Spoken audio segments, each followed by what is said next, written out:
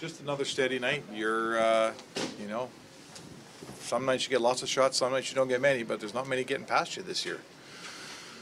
Yeah, I think the team is playing really well in front of me, so that helps a lot, and I feel also like comfortable in that, so that I think that's the second reason. What's the difference?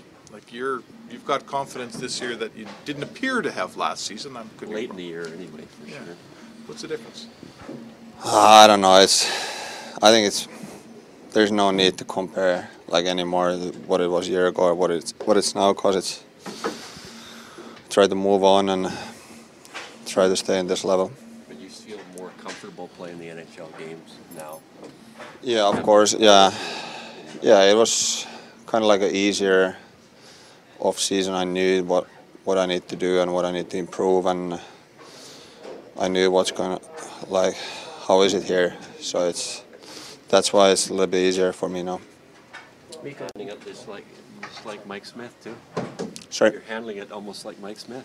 Not really. Like he's the best in NHL, and I don't want to even try to be him like he is. You're handling the puck a lot more, though. Yeah, I handle a lot more, but with my skills, I still needed to like keep it really like a simple.